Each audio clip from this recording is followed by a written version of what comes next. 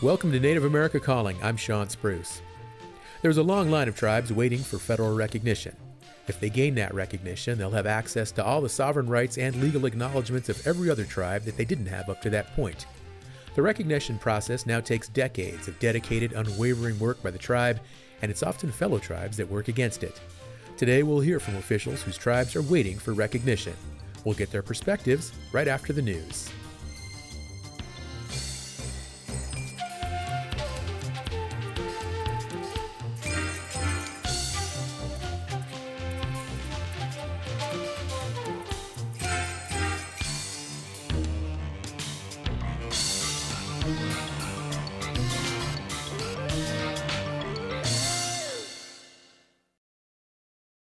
This is National Native News. I'm Antonia Gonzalez. Authorities in Wisconsin and Michigan have now signed off on the Menominee Indian Tribe's nomination of a site to the National Register of Historic Places. Danielle Kading reports that's drawn backlash from some who say it's a veiled attempt to stop the Back 40 mine. Historic preservation boards in Wisconsin and Michigan have approved the nomination of Onam-Omot. The site includes the 60 Islands area where the tribe once lived on the Menominee River. Menominee Tribal Chairman Ron Korn Sr. says it contains the tribe's dance rings and burial mounds. We're trying to protect our historic and cultural places. We're trying to protect, the resting place of our ancestors. It's also where Gold Resource Corporation wants to mine gold and other metals for the Back 40 project. Michigan Republican and State Senator Ed McBroom says listing the site would add more hurdles to the permitting process. Suddenly, they're only up here to stop this mine, and this is just their latest trick in the bag to do so. Korn says the tribe is opposed to the mine, but insists the nomination is about protecting cultural resources. A mining company executive says they will avoid disturbing archaeological sites. For National Native News, I'm Danielle Kading. A group of Native people and their allies gathered outside the Kansas City football team's stadium on Monday to call on the team to change its name and end the use of Native American imagery. The NFL Monday Night Football game between Kansas City and the Las Vegas Raiders was played on Indigenous Peoples Day. The Kansas City team released a statement in recognition of Indigenous Peoples Day, saying in part that the team is having dialogue with local and national groups to identify ways to educate and raise awareness of American Indian communities. Demonstrators say the statement to them holds no true meaning or value. Gayleen Krauser is the executive director of the Kansas City Indian Center and is one of the organizers of demonstrations held during football season. I thought their statement is just more propaganda that they put out there to make the fans believe that what they're doing is okay by Native people, and it's not. And that's why we have to come out here and make that stand every single time so that doesn't get lost in the rhetoric.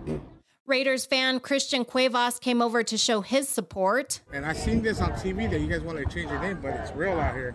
And I support it. You guys should change the name. You don't hear no other team being called, Raiders or the other words, But it's pretty interesting, and I believe you guys should change it.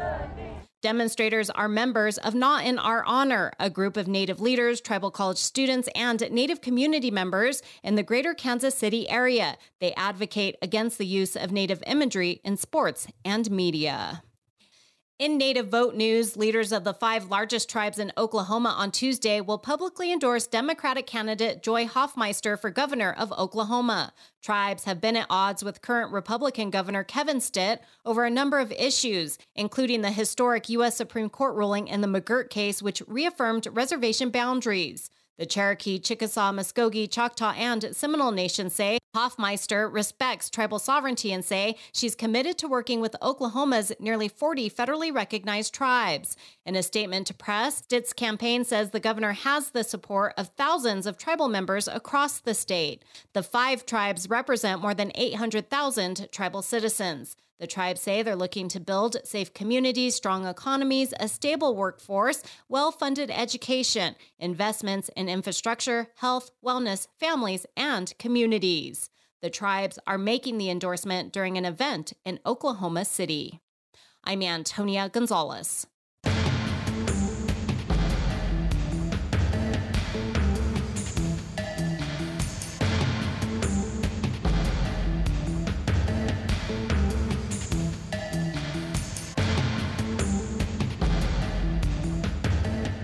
National Native News is produced by Koahnic Broadcast Corporation with funding by the Corporation for Public Broadcasting. November is National Epilepsy Awareness Month. Call the Epilepsy and Seizures 24/7 helpline at 1-800-332-1000 to speak with an epilepsy information specialist. The Epilepsy Foundation supports this show. There's no reason to let uncertainty about the election process keep you from voting. That's why AARP created state-specific comprehensive election guides. Learn more at aarp.org/election guides. AARP supports this show.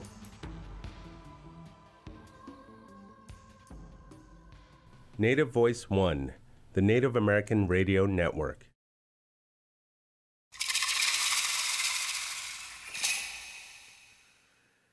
This is Native America Calling. I'm Sean Spruce. The Chinook Indian Nation held a rally on Friday urging Congress to act to grant them federal recognition. It's one of several recent events the tribe launched to raise awareness of their cause. The tribe received federal recognition briefly 20 years ago, but the next administration revoked it. The Chinook are one of many tribes around the country undergoing the lengthy process to gain sovereign status. Among other things, that status gives tribes access to federal health care benefits, infrastructure and education aid, and legal protections under the Indian Child Welfare Act. There are any number of roadblocks in the process. Today we'll speak with officials working with their tribes to become federally recognized. But we also want to hear from you. Is your tribe working on gaining federal status? Are you familiar with the federal process? Or do you empathize with Native people who are members of non-federally recognized tribes? Join our conversation by calling 1-800-996-2848. That's also 1-800-99-NATIVE. You can also post a comment on our social media. Our Twitter handle is 1-800-99-NATIVE. Speaking with us first from San Jose, California, is Professor Kerry Malloy. He is an assistant professor at San Jose University of Global Humanities and Indigenous Studies. He is an enrolled Yurok tribal member. Kerry, thanks for joining us. Thank you. Thank you very much. Well, Kerry, I'll lead off with two questions. First, how many non-federally recognized tribes are there in California? And second, how does the lack of federal recognition impact those tribes? There are 55 unrecognized tribes in the state of California currently, and they're impacted by a lack of the inability to access federal services. So they're not able to use all the services that recognized tribes are: the education funding, health funding, and economic development funding. So they're barred from that ability to, number one, access federal services. Two, it restricts their ability to exercise sovereignty. They don't have the legal authority under the United States government to exercise the sovereignty that you see federally recognized tribes operate, with their own police forces, their own tribal court systems, all of that. So they're restricted in their ability to actually exercise all the inherent rights that tribes have always had since time immemorial. Mm-hmm. 55 tribes, non-federally recognized. Why so many there in California? Well, California has a really long history of bad federal Indian policy, and that begins back in the 1851 and 52 with the 18 treaties that were negotiated in this state by the United States government, then unratified by the United States Senate.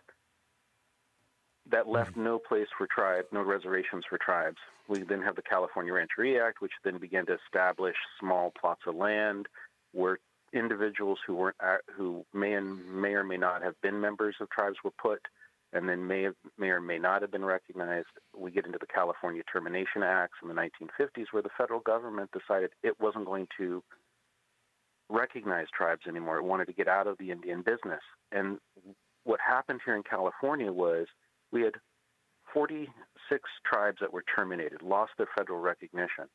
Out of that, only 27 have been restored. So we have tribes here that at one time had federal recognition and lack that.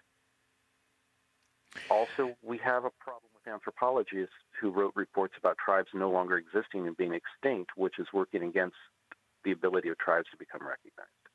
Mm-hmm. And no state recognition in California? There is no state recognition process here, no. Okay. So currently, what tribes there in California are close to being federally recognized, and what does that process look like for them? Well, we have two that currently have petitions before the BI, the Southern Sierra Miwok Nation and Amamunsa Band of Ohlone Coast Minoan Indians. The federal recognition process is extremely arduous. It requires that tribes petitioning for recognition document their existence decade by decade back to the 1900. They have to show that prior to 1900, they existed. And then on top of that, they have to document within their relationship with the government.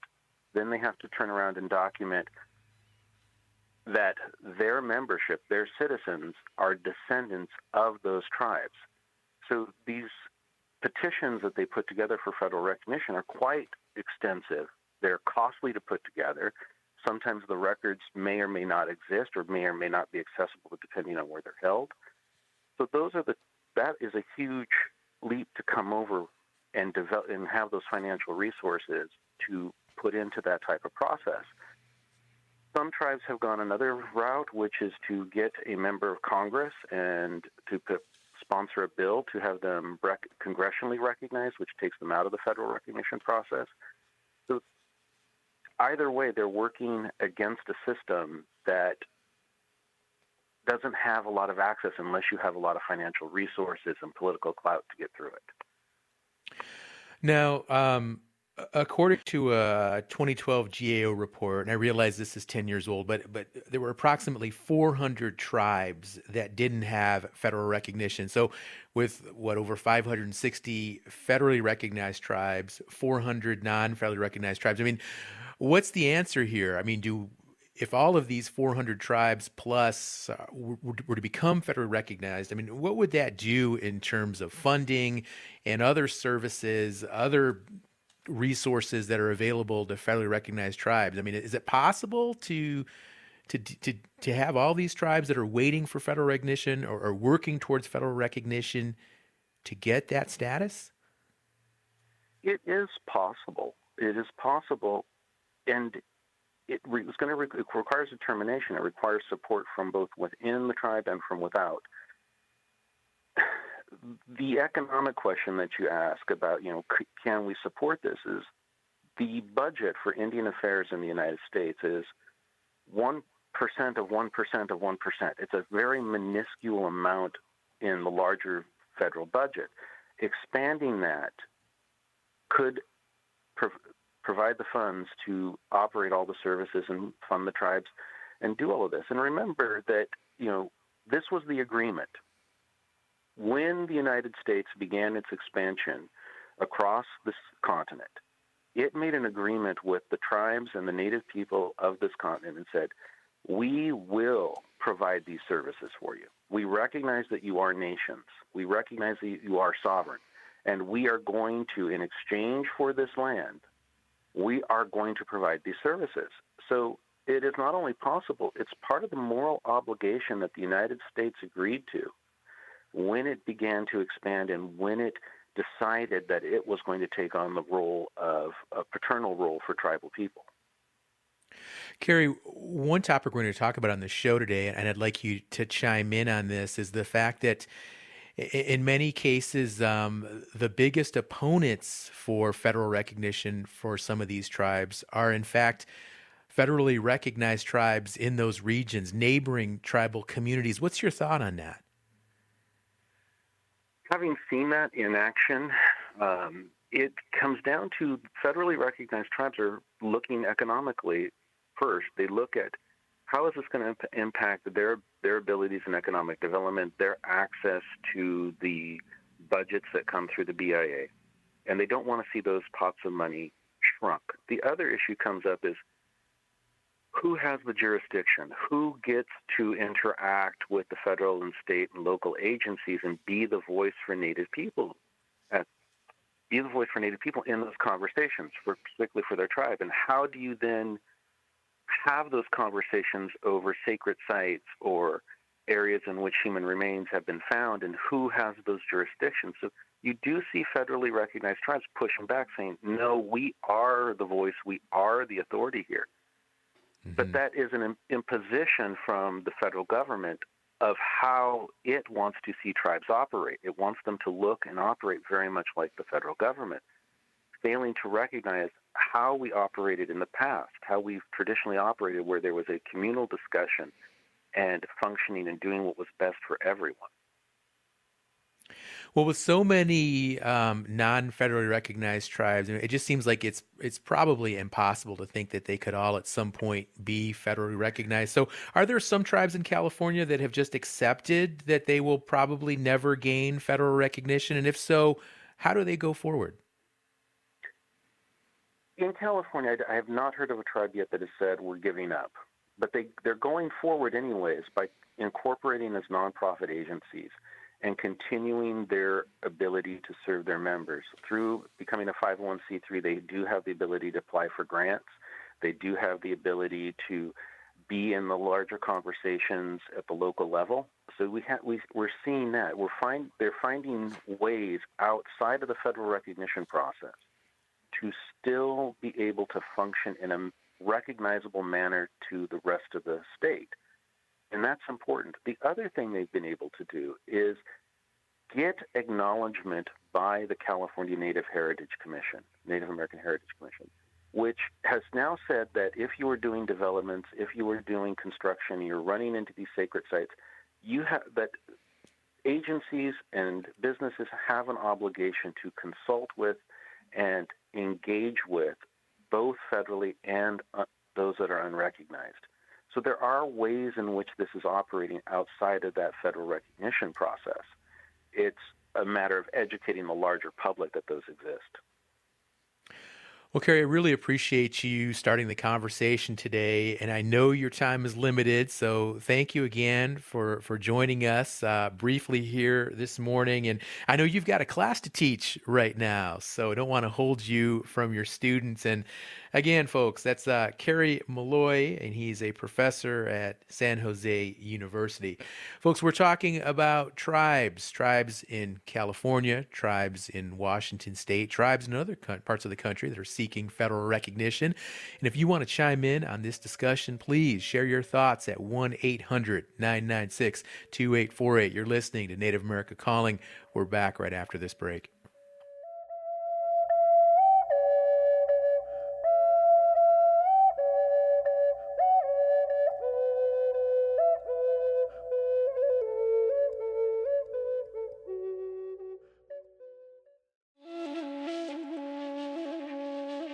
The Department of Interior is testing out a program to provide food made by Native-run companies or with indigenous ingredients to schools and prisons the department runs. We'll learn about the benefits and goals the program aims to provide, coming up on the next Native America Calling.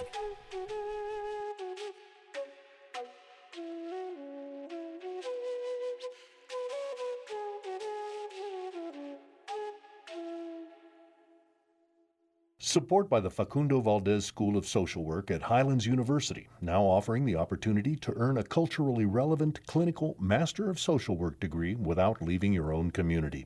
This online MSW degree focuses on a small, supportive model with a clinical concentration. Students in rural areas, tribal communities, and/or who live far from campus are given preference.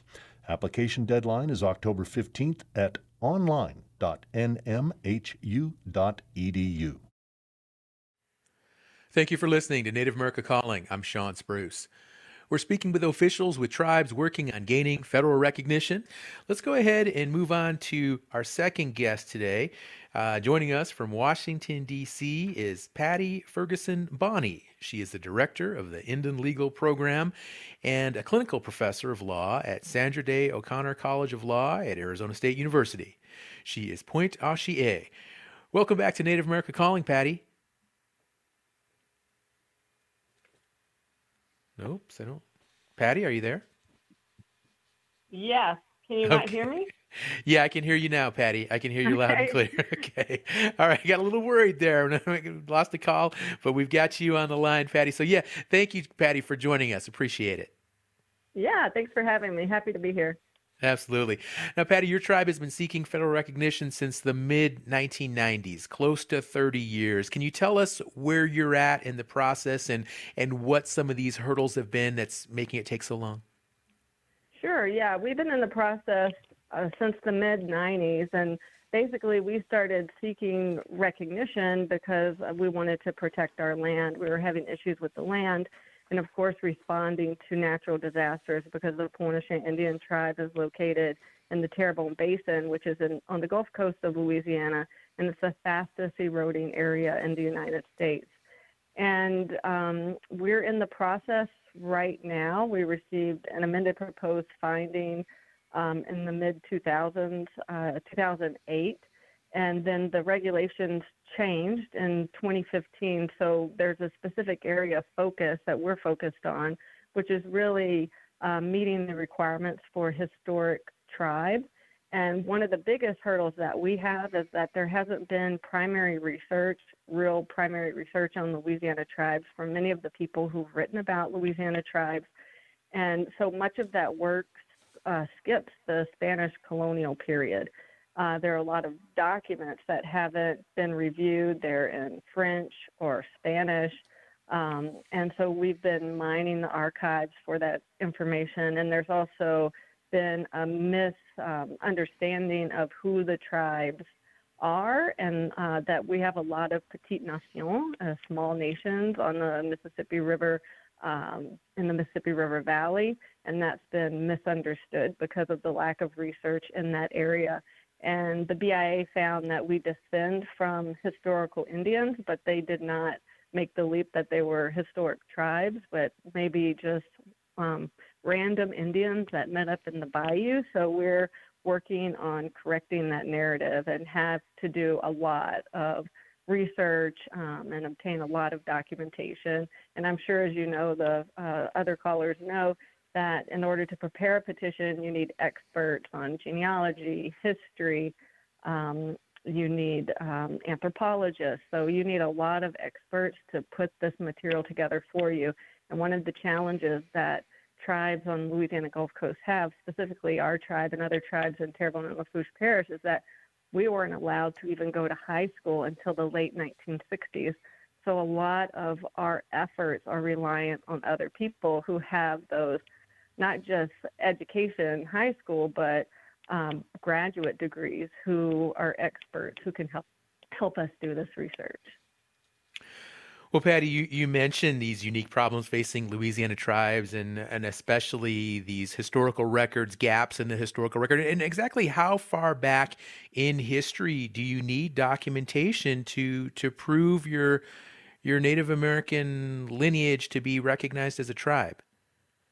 Yeah, so that's a really good question. In 2015, there were changes to the regulations that say that you have to prove information back some point prior to 1900, but if you're proving historic tribe, it's likely that you have to go back further to show those historic tribes and to show when they came together to form a community. So we have been going back until the 1760s, 1780s, and the big problem for Louisiana tribes is that the French were there, and there was some things written about tribes in Louisiana, but when France came to Louisiana, they didn't populate France.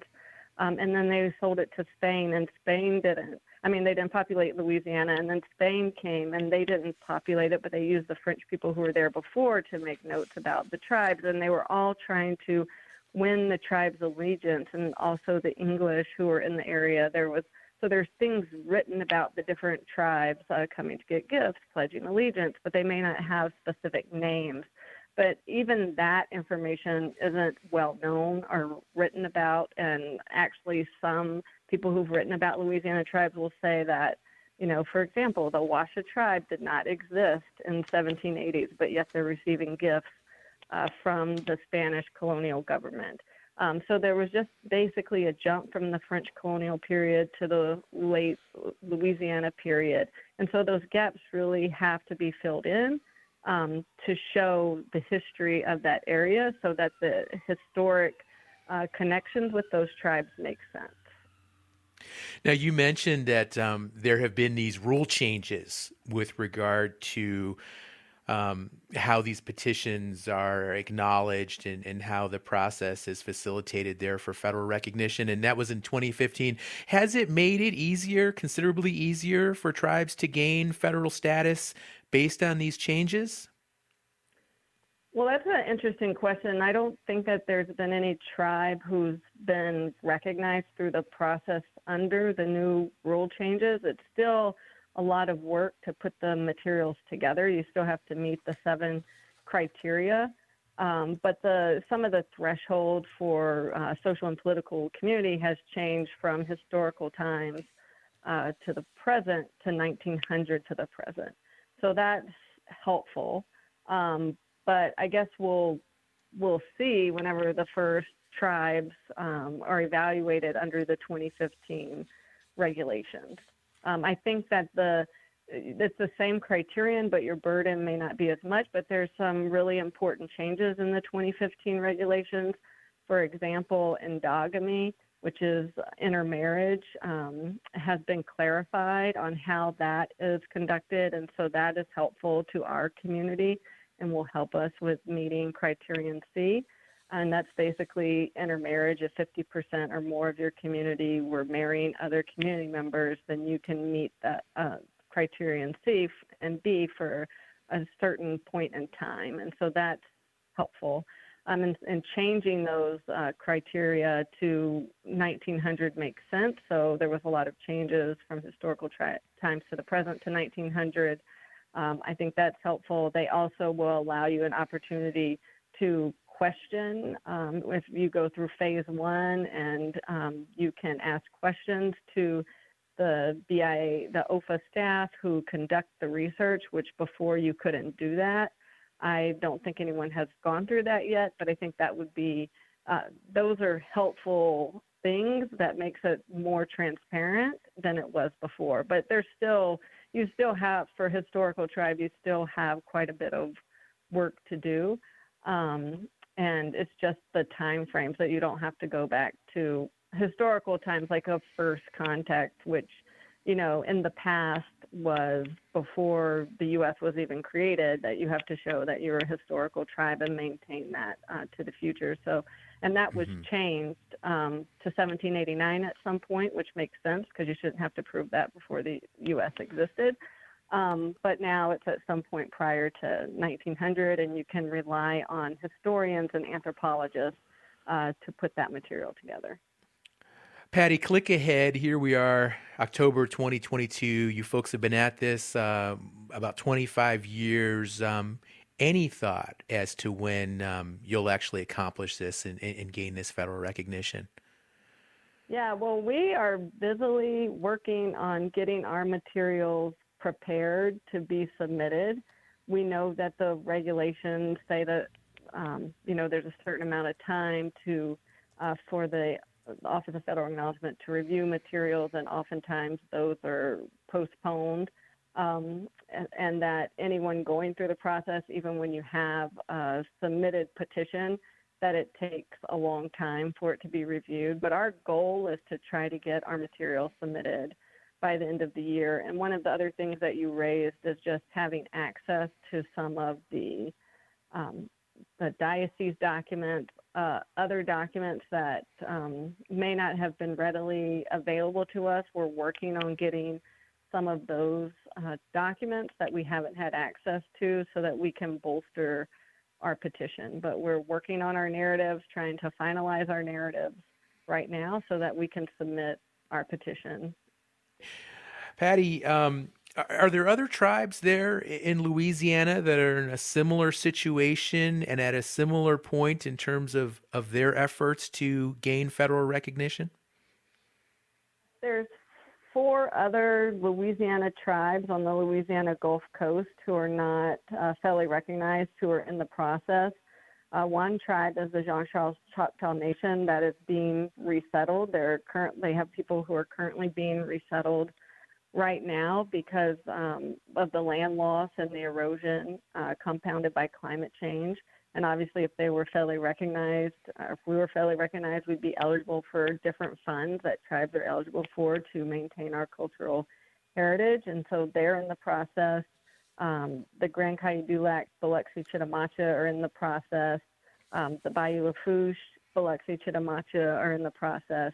And I know that all of those tribes are working feverishly to get their materials prepared, and the Nanaimo Nation is still in the process.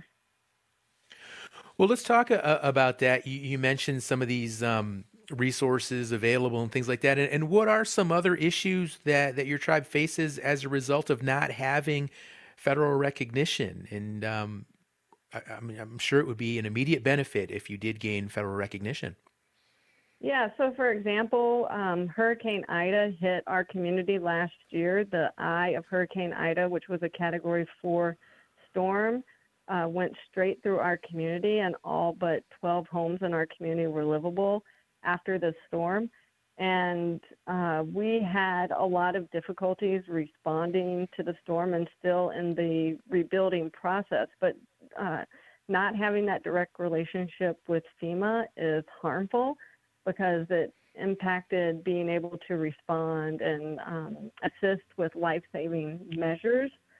So that is a challenge. And then also with the rebuilding effort, it's very challenging because most people in our village live on family property, which isn't really taken into account in the rebuilding process or dealing with FEMA. So, for example, my mom lived in a palmetto house, and she was born in the late 1940s, and you can no longer live in a house on the ground that's sustainably built because of the changes to the environment. So these changes have happened around us without any input or consultation, and there are decisions made on where levees will be built without consultation from us, or what kind of restoration projects will be made.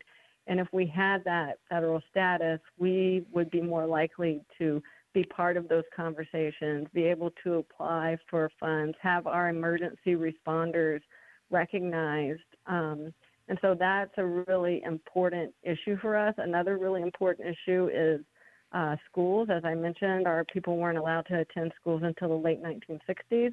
We speak in Indian French, and 2 years ago, they closed our school where our children attend. It was 70% Native American, and so we've been fighting to have a new school opened in our community because we believe if you don't have a school, that's basically the lifeblood of your community and how people are going to move forward for the next generation. And so we are fighting really hard on those efforts, and it would be great to have support on those efforts. We think that that would be help with federal recognition. We also in the 90s filed an Aboriginal land title claim.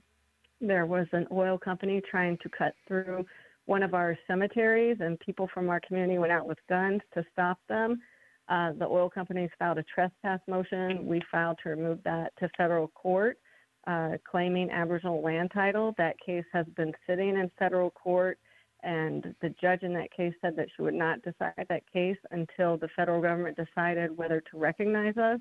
And during that time period, over 30 years, there's been lots of changes to the land, and we really are focused on protecting our sacred sites and burial mounds, and we think that we could do that more effectively if we were federally recognized and had federal resources. Patty, how many federally recognized tribes are there in Louisiana? There are 4 federally recognized tribes. And are they supportive of your efforts? You know, that's an interesting question. We have at different times had some support, but we do not have a strong relationship for some of these things. But for example, after the BP oil spill, we were part of a response effort for the shoreline. And so that means like after an oil spill, the Oil Pollution Act goes into effect. So it's a federal event. And we tried to work with the federal tribes to protect sacred areas that were going to be impacted, which initially worked really well. They then had some tribes from out of state who came in who basically wanted our tribal monitors fired. And when they found remains from ancestors who are washing up on shore, they requested that our tribal monitors be fired and that we not know about these remains, even though they acknowledged that they knew that these were our ancestors. And so that's a problem with not having federal acknowledgement. It's very painful to know that your ancestors, remains are being washed up after the fact, and that someone else is making a decision about that without you, without consulting you, because of your non-federal status. That's a really good point, and it hits home. And, we have folks that listen to this show from all over Native America, all parts of Indian country. And to hear some of these challenges that tribes that don't have federal recognition face, I think it's a real eye-opener for many of our listeners. And folks, if you've got a comment, if you've got a question, if you're involved in efforts of your own to gain federal recognition for your tribal community, what are you waiting for? Give us a call. We'll get your comments on the air, 1-800-996-2848. We're back with another guest and more conversation right after this break.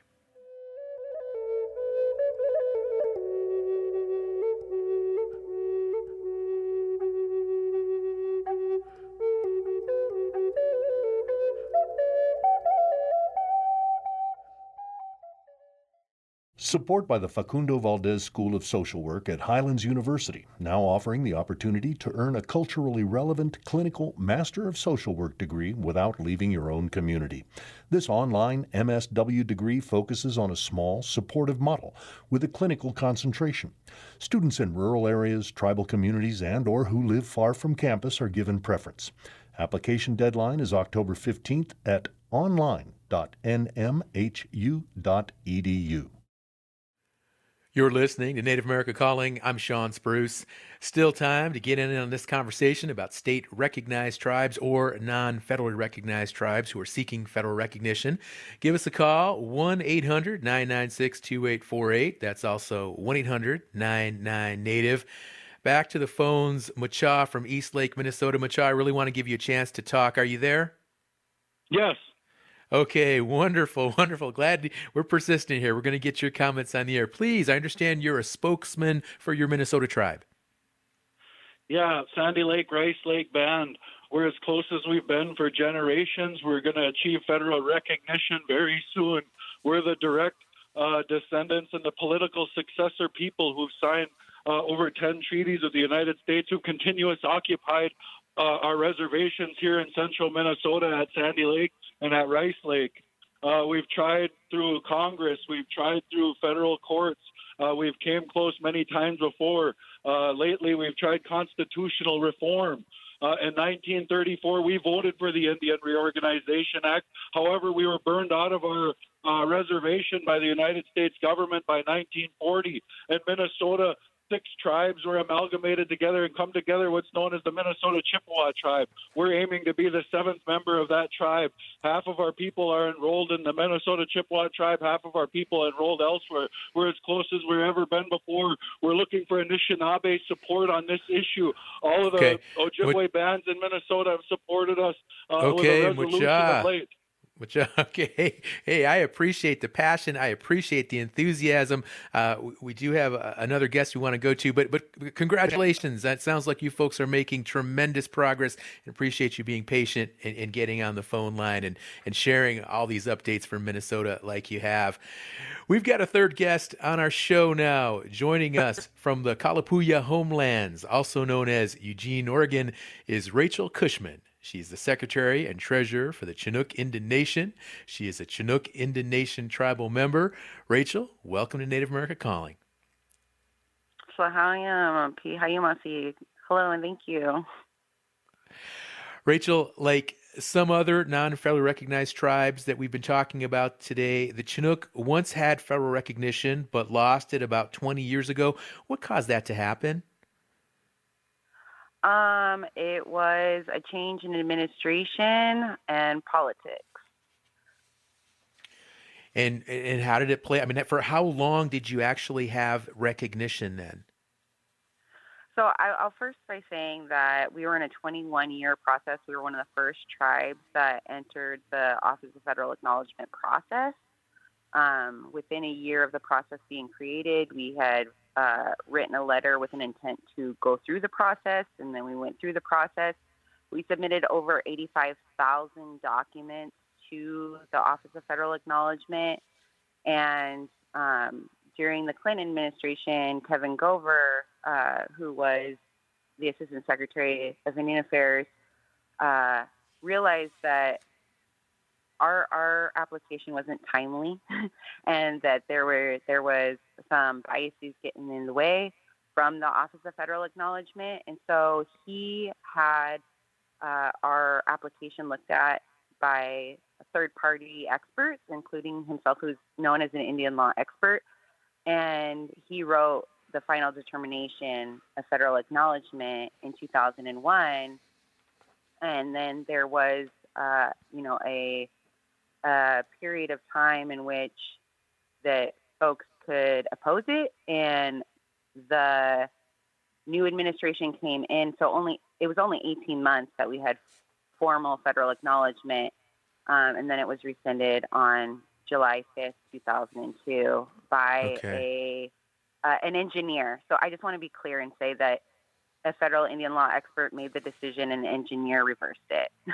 Okay. So 18 months. And, aside from the legal issues and all of that stuff, I mean, just on a personal level, I mean, how did that impact your community emotionally to just like briefly have this federal recognition? Then it sounds like it was just snatched away.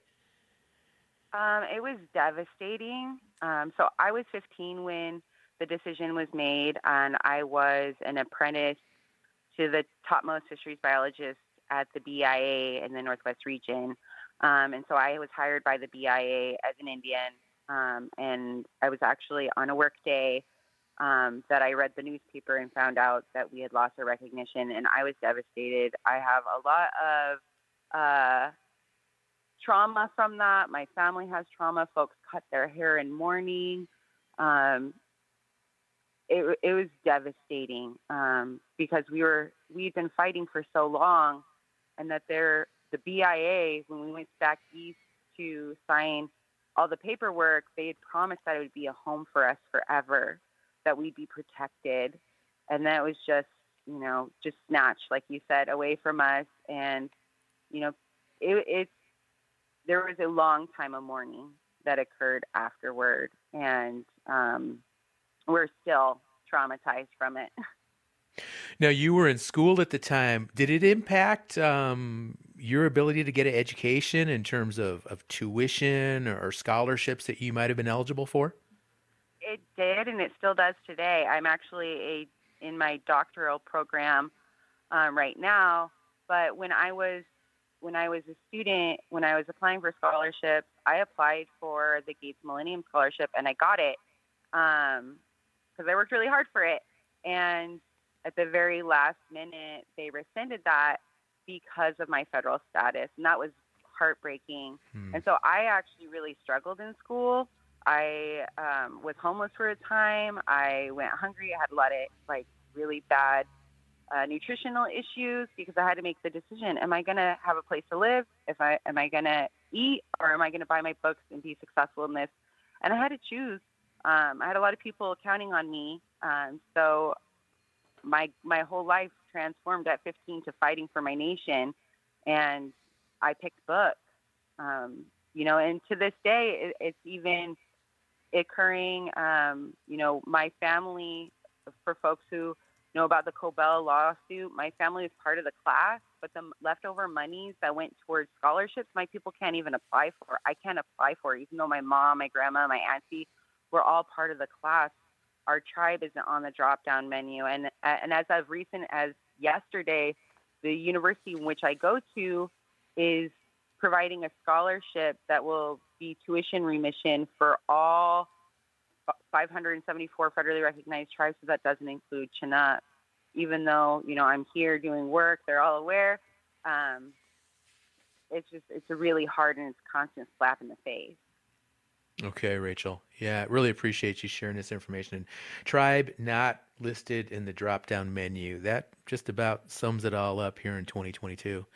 We've got Randy listening in Merced, California online. Randy, hello. Hey, hello. How are you, Sean? What's going on? I'm doing great, Randy. What's on your mind? Well, a friend of mine actually called me from Albuquerque and told me about your topic right now. So just wanted to make a quick statement. I actually was up in the tribal office. I'm a member of the Southern Sierra Miwok Nation. We're shooting again for tribal recognition. I just provided some more documentation this last Friday up at the office and trying to get another push on our recognition, which is the Yosemite National Park area and other outlying areas. So we'll keep our fingers crossed on this time around as well. And it's quite the process because there's seemingly they're always wanting more information. We have provided tons of documents over the years, and I'm not that knowledgeable, but just basically what I've been hearing is it's like they keep throwing in more glitches for us to prove who and what we are, you know? Okay. Yeah. Well, Randy, appreciate you calling in, and my producers informed me that the Southern Sierra Miwok Nation, one of the or the first people in the region that's now known as Yosemite National Park. So, quite a proud legacy and history that you folks have up there in what is now Northern California. And I want to go back to Patty. Patty, are you on the line still? Yeah. Okay, so Patty, we're hearing these stories about tribes just taking years, decades in some cases, generations to get federal recognition. In recent years, what's the fastest that you've ever heard of a tribe gaining federal recognition? Yeah, it takes decades. There was a GAO report that outlined the time and expense that it takes for tribes to go through the federal acknowledgement process. There are some tribes who chose to go through the congressional process because of the delays in the federal acknowledgement process, but not every tribe has that option because you have to have U.S. senators who are going to support you in that effort. Are you familiar with any tribes that have gained federal recognition start to finish within less than 5 years, for example? No. Okay. All right. Well, Rachel, I want to go back to you and ask you right now, where is the Chinook Nation in the process of receiving federal recognition? Where are you folks at? So right now we have a campaign, Chinook Justice, going on. You can find information about it on chinookjustice.org. But in 2017, we filed a lawsuit against the federal government.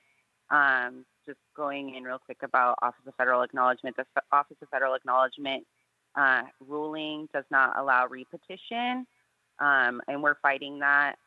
Their current rule as stands, the courts found to be arbitrary and capricious, so they're in the process of holding hearings about that rule, and we'll know more later. But Chinook has a congressional route that we're taking right now, and we're working with delegates in both Oregon and Washington on a bill right now.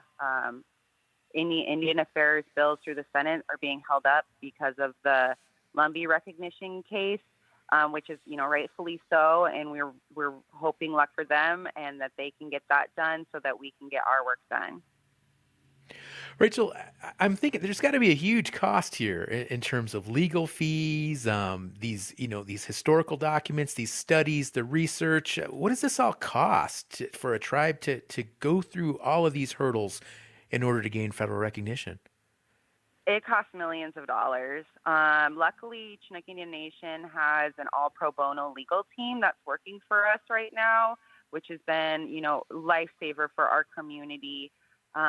We have a lot of, like one of the previous callers said, we are a 501c3, so we do have some grant funding for supporting some of the work that we do. We have individual donors. We have a huge individual donors list of folks who support us and who are giving towards our restoration efforts. So it costs a lot, but we have a lot of people backing us, including all of our immediate neighboring tribes who have either given, people power support, vocal support, or monetary support, or both. So Chinook is blessed in that way that we have a lot of folks who see what we're doing, know what we're doing, and know what's just and right, and are supporting us in our efforts. Mm-hmm.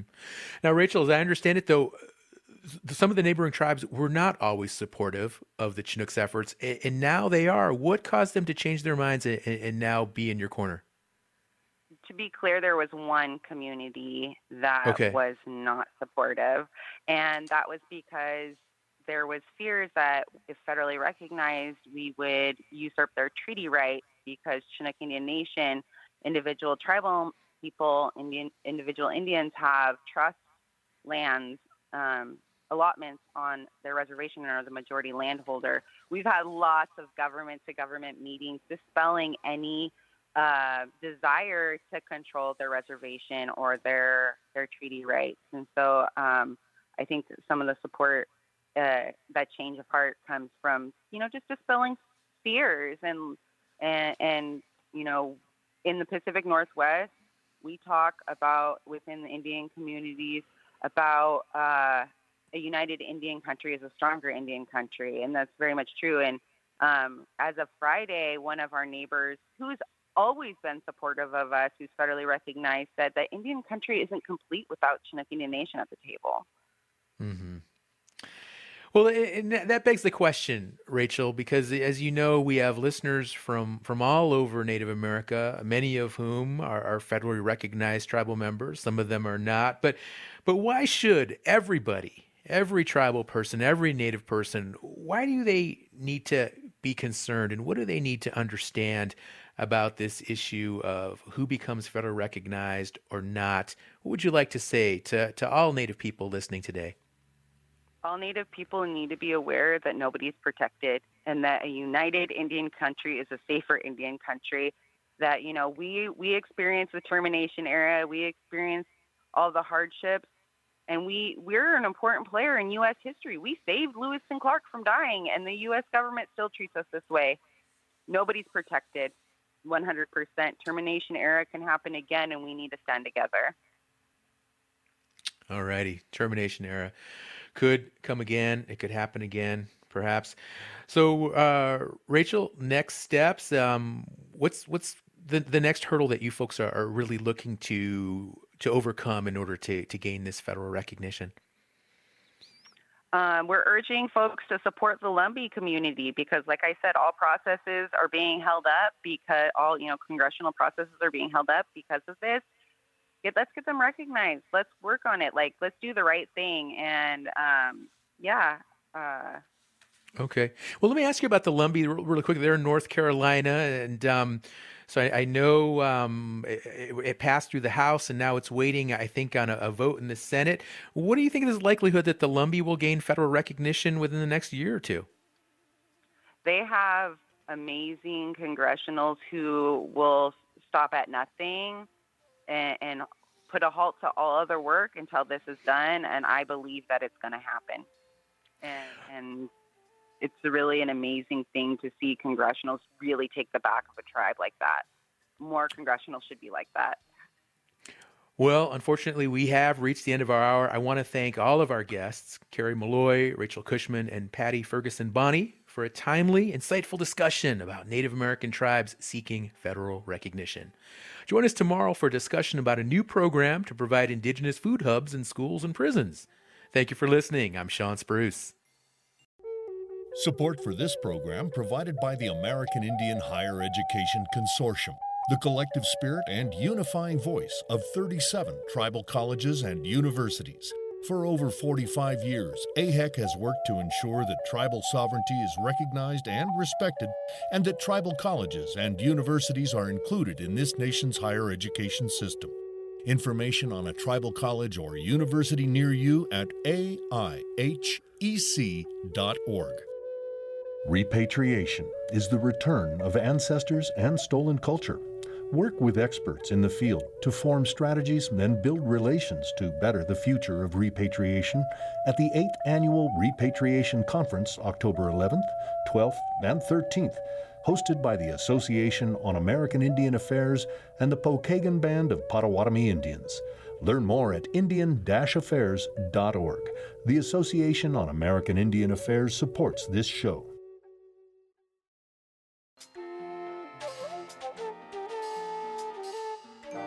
Native America Calling is produced in the Annenberg National Native Voice Studios in Albuquerque, New Mexico by Koahnic Broadcast Corporation, a Native nonprofit media organization.